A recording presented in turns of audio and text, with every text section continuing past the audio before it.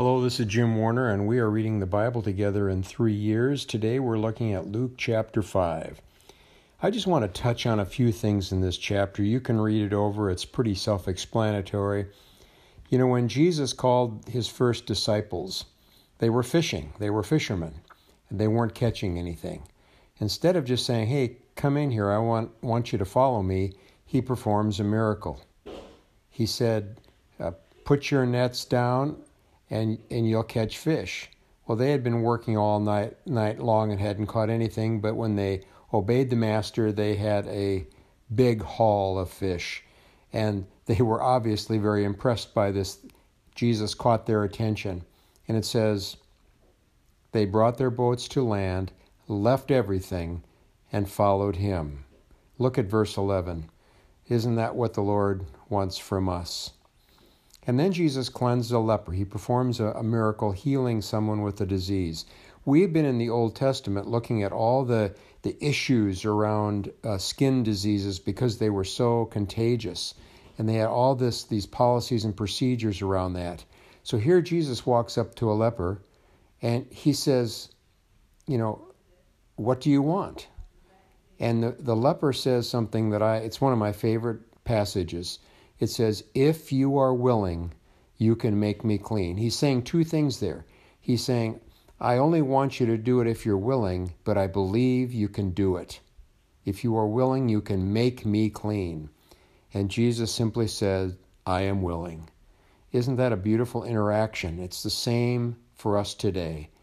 We can call out to God and say, if you are willing, I know you can do this for me. And Jesus will say, I am willing. And then there's the paralytic that is let down through the roof.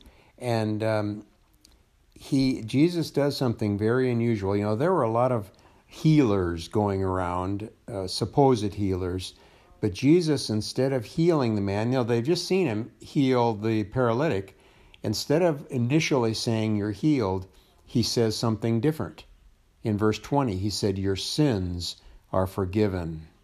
Now that's a different story because only God can forgive sins. And obviously the religious leaders were calling this blasphemy because he was he was doing something that only God could do, claiming that he was God. And so Jesus, knowing what they're thinking, he says, what is easier, to say your sins are forgiven or to heal? You know, obviously forgiving sins. But then Jesus turns and heals the man as well.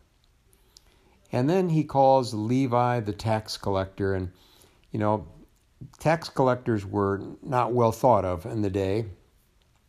And Jesus says something to the religious leaders because they were saying, what are you doing talking to this tax collector?